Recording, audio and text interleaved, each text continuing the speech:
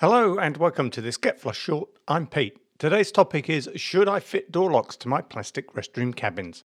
Everyone who's used a portable restroom will be familiar with the sliding lock, a plastic slide that can be levered across once you're inside the cabin to keep the door closed while you do your business.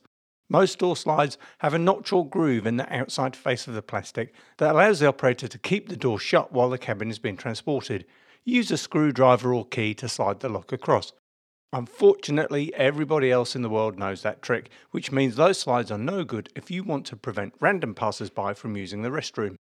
The easiest solution in this scenario is to fit door plates. One goes on the leading edge of the door, the other in a corresponding place on the door frame. They're attached with rivets and each plate has a hole so you can lock them together with a small padlock.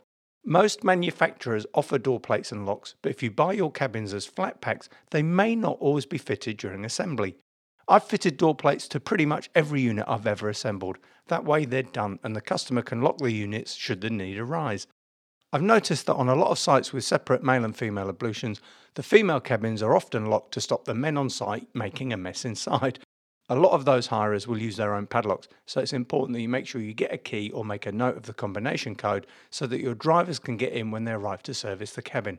I've sourced a lot of small padlocks from restroom suppliers and from other sellers online. They're typically keyed alike, so the same key will work on each and every padlock in your fleet. Although padlocks won't stop the determined trespasser, they will deter a majority of would-be users. But of course, you can only use them if door plates have been fitted to your cabins. That's all for today. If you've got a question you'd like me to discuss, send it to pete@getflush.online.